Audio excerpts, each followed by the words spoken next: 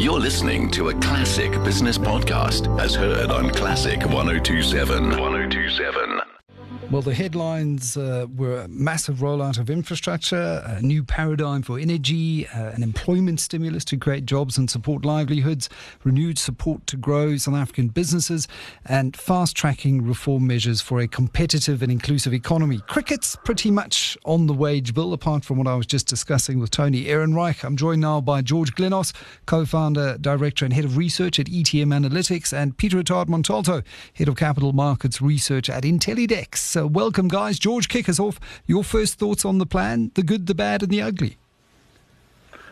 Okay, well, thanks for having me on. I think, firstly, just to say that it was painful listening to Mr. Ehrenreich. I think he's way off the mark on how this country resolves its issues, and I just think there are a lot of fallacies that do the rounds in the media and get promoted by a very left-leaning, socialist-minded policy stance, which I just don't think is borne out in practical reality. So, with that aside, when I look at what I heard today, I was left very unimpressed. I did not see anything more than a whole bunch of platitudes and bluster. I think we need to stop rewarding with warm language economic ideas that actually should form the base minimum of what society should expect from a government. And I'm talking about, welcoming things like reducing regulation and working more closely with the private sector and efficiently running institutions and reforming SOEs and talking about meritocracy and reprioritizing spending. I mean, really, it implies that the spending was so poorly allocated all along.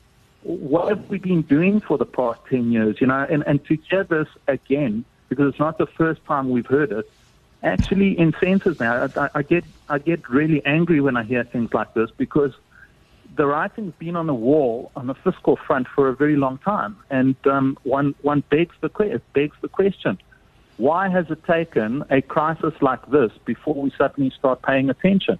Is it simply because we've run out of fiscal room and now, on the verge of having to knock on the IMF's door, if we're not careful in the next couple of years, that we've suddenly woken up to this reality? The truth of the matter is, and I've spoken to you guys before about this, these budgets have been very poor for a very long time. Government has been mismanaging this economy for an extremely long time. And to come up with something like this is a bit of an insult. I think they could have done a hell of a lot more, and I was left unimpressed. Why don't you tell us how you really feel, George? No, I'm just kidding. I think many share your sentiments, to be perfectly blunt. Peter, your thoughts on the plan to implement a plan of another plan? Good evening. Well, if we approach this on its own terms, ultimately, I think it utterly failed. Ultimately, the point really was to convince on implementation and on the ability of the state to drive forward reform, to deploy political capital, and to turn the ship around. And I think in those terms, it completely missed the bar. So in raw policy terms, with the launch of the employment stimulus package, with the thinking on infrastructure, it was broadly okay, again, on its own terms. I'm very doubtful that either of those will really move the macro dial, but sort of hit its own bar on its own terms. But the real thing where people had to be convinced, and to give this a different vibe from the February in Sona, was an implementation. And as I said, there we ended up feeling very much like the Sona in February. I think the really damaging part of the speech actually was on energy policy, and where it came across as quite mad, actually. And I think it sort of actually damaged the president's credibility to talk about and to reassure the public about solving the energy crisis in South Africa within 2 years. That simply isn't possible, even with a very smooth procurement timeline around the RMI PPP and REI PPP. That simply isn't going to happen in 2 years. And in reality, both those processes are probably going to end up being very delayed. And even if those two processes are successful, there is still probably a 5 gigawatt gap on the grid after that period anyway. So I think actually the energy part was pretty damaging overall, and actually ignored the excellent advice that was in the PAC document And ultimately, I think shows that the centre of gravity on energy policy is still located entirely in the wrong place with ministers that have ulterior motives. That stood out for me, having a look at the Presidential Economic Advisory Council document ahead of this announcement. Not much of the good common sense stuff on energy really flowed through into today's announcement, which is a concern. George, I want to come back to you on the issue of expenditure. And if you look at it, if you slice it up, for every 10 Rand of government expenditure, read taxpayer funds that are spent, more than 3 Rand is spent on transfers, social transfers, grants and that kind of thing. 3 Rand is spent on public servant salaries, and 1 Rand and a little bit of change on servicing debt. And the remaining 3 Rand is supposed to cover things like infrastructure and goods and services and textbooks and to build schools and clinics. And transferring money from the wage bill to infrastructure really is a no-brainer. Did you see anything in this that gives you a sense that the president is going to have the guts to actually do that? No, and that's the point. That's exactly the point. Is that, I mean, what we need is for this government to shrink.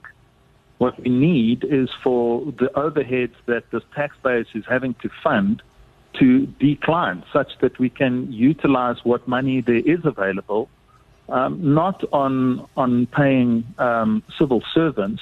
That the money could be utilized far more efficiently in building a capital base in a country, which would assist in producing and promoting growth and efficiencies well into the future, as opposed to just being spent inefficiently on a public wage bill, which is not giving this country any bang for its buck.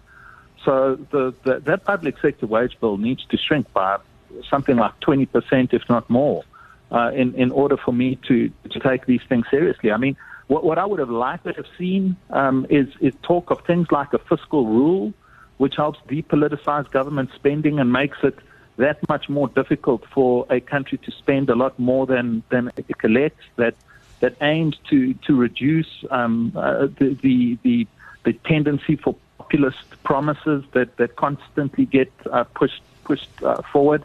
I mean, we're still talking about the NHI. I can't believe that we're still talking about the NHI whilst we're running budget deficits that are likely to be something in the order of 17 and 18%. And talking about debt levels that are going to go north of 100 in the next couple of years if we're not careful. Just to stop you on that point, I want to get a response here from Peter Attard Montalto on fiscal rules. Well, I think just to come back on the public sector wage bill issue, I mean, there are going to be some lovely numbers on wage restraint in the MTBPS. They're basically going to say that they are keeping nominal wages unchanged for 3 years. Now, that sounds great. That's a real erosion of the wage bill. But actually, it's completely unrealistic to expect that this is actually possible, given the huge political events and ebbs and flows that are going to go on in the coming 3 years. And the public sector wage bill court case as well, which finally will get going with its initial hearing in the Labour Court on the 2nd of December.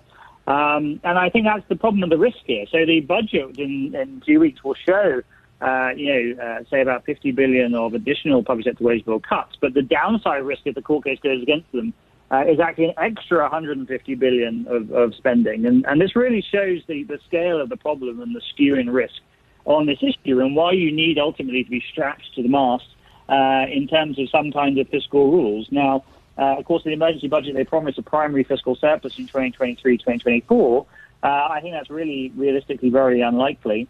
But they also promised at the same time some kind of fiscal rule around debt, and we'll have to wait to see that. Treasury in the past has been very risk-averse at strapping themselves to the mast. And the other issue as well is obviously tax morality in a country where, if you look at the biggest shock thanks to the lockdown-induced economic recession, was the tax collapse, 304 billion rand. And even if you look at the additional funding from the World Bank and the other international financial institutions, that only amounted to about 80 billion in additional resources. So not even close to the tax revenue deficit that we've got. And we've also had that daft ban on cigarette and alcohol sales alone costing the fiscus 10 billion over 4 months. So it does mean government is, for all intents and purposes, spending money that it just doesn't have and has little prospect of generating through tax revenue in the short to medium term. There are going to be lots of businesses out there who are reporting losses, who are going to be carrying those losses over to subsequent years. So we can't expect taxes to come and rescue us now. Surely it has to all rest on expenditure cuts. Well, the problem, I think, with thinking about just expenditure cuts is that if you do some proper zero-based budgeting, which Treasury sort of briefly opened the Pandora's box, I think, after June to have a look into this, and quickly shut it again, because you suddenly realise that the state should actually be spending vastly more on education, on health, on things like the employment stimulus package that was announced today. And in reality, where we can agree with the unions, I think, is that, the ultimate rescue is only from potential growth to expand that tax base. But ultimately, we have to be realistic that even if you do all the right policies to boost growth, it's going to take some time. And as a result, you're going to need that expenditure restraint in the short term to prioritise things like the social wage. And hence the thing that is for the shop is the public sector wage bill. George, sorry, I think we dropped your line for a second there. The big issue for me was also confidence. An ability in a marketplace that has lost its confidence in this government. There was a chance here to try and reignite confidence. Is there anything in this that reignites confidence? So we interact with business people frequently on a daily basis, and the one thing that my interactions have shown me is that what business leaders more than anything are looking for is confidence, large investment that they sink into the country is going to be able to generate them meaningful returns well into the future. And we're not talking about 1 year or 2 years. We're talking about 5, 10.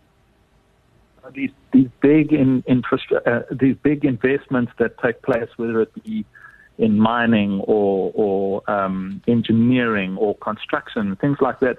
These require a certainty over the longer term that the things are going to be stable enough to allow the business to remain profitable and for it to be a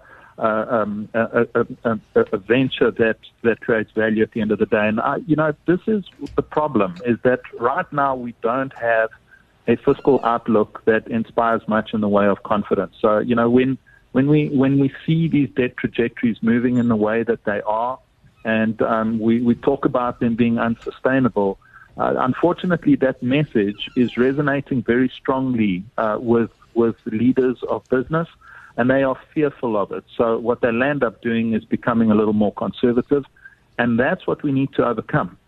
And we don't overcome that by just talking about these things. We overcome that by implementing some real hard-hitting fiscal reforms that reduce expenditures and make things sustainable long-term. And until such time as we get that right and we prove to the private sector that we are serious about doing that, I think confidence is going to take a while to recover. Yeah, 2 words come to mind. Atlas Shrug. George Glynos, co-founder, director and head of research at ETM Analytics, and Peter Attard Montalto, head of capital markets research at Intellidex, with their thoughts on the president's economic reconstruction and recovery plan. And that's a big fail from them.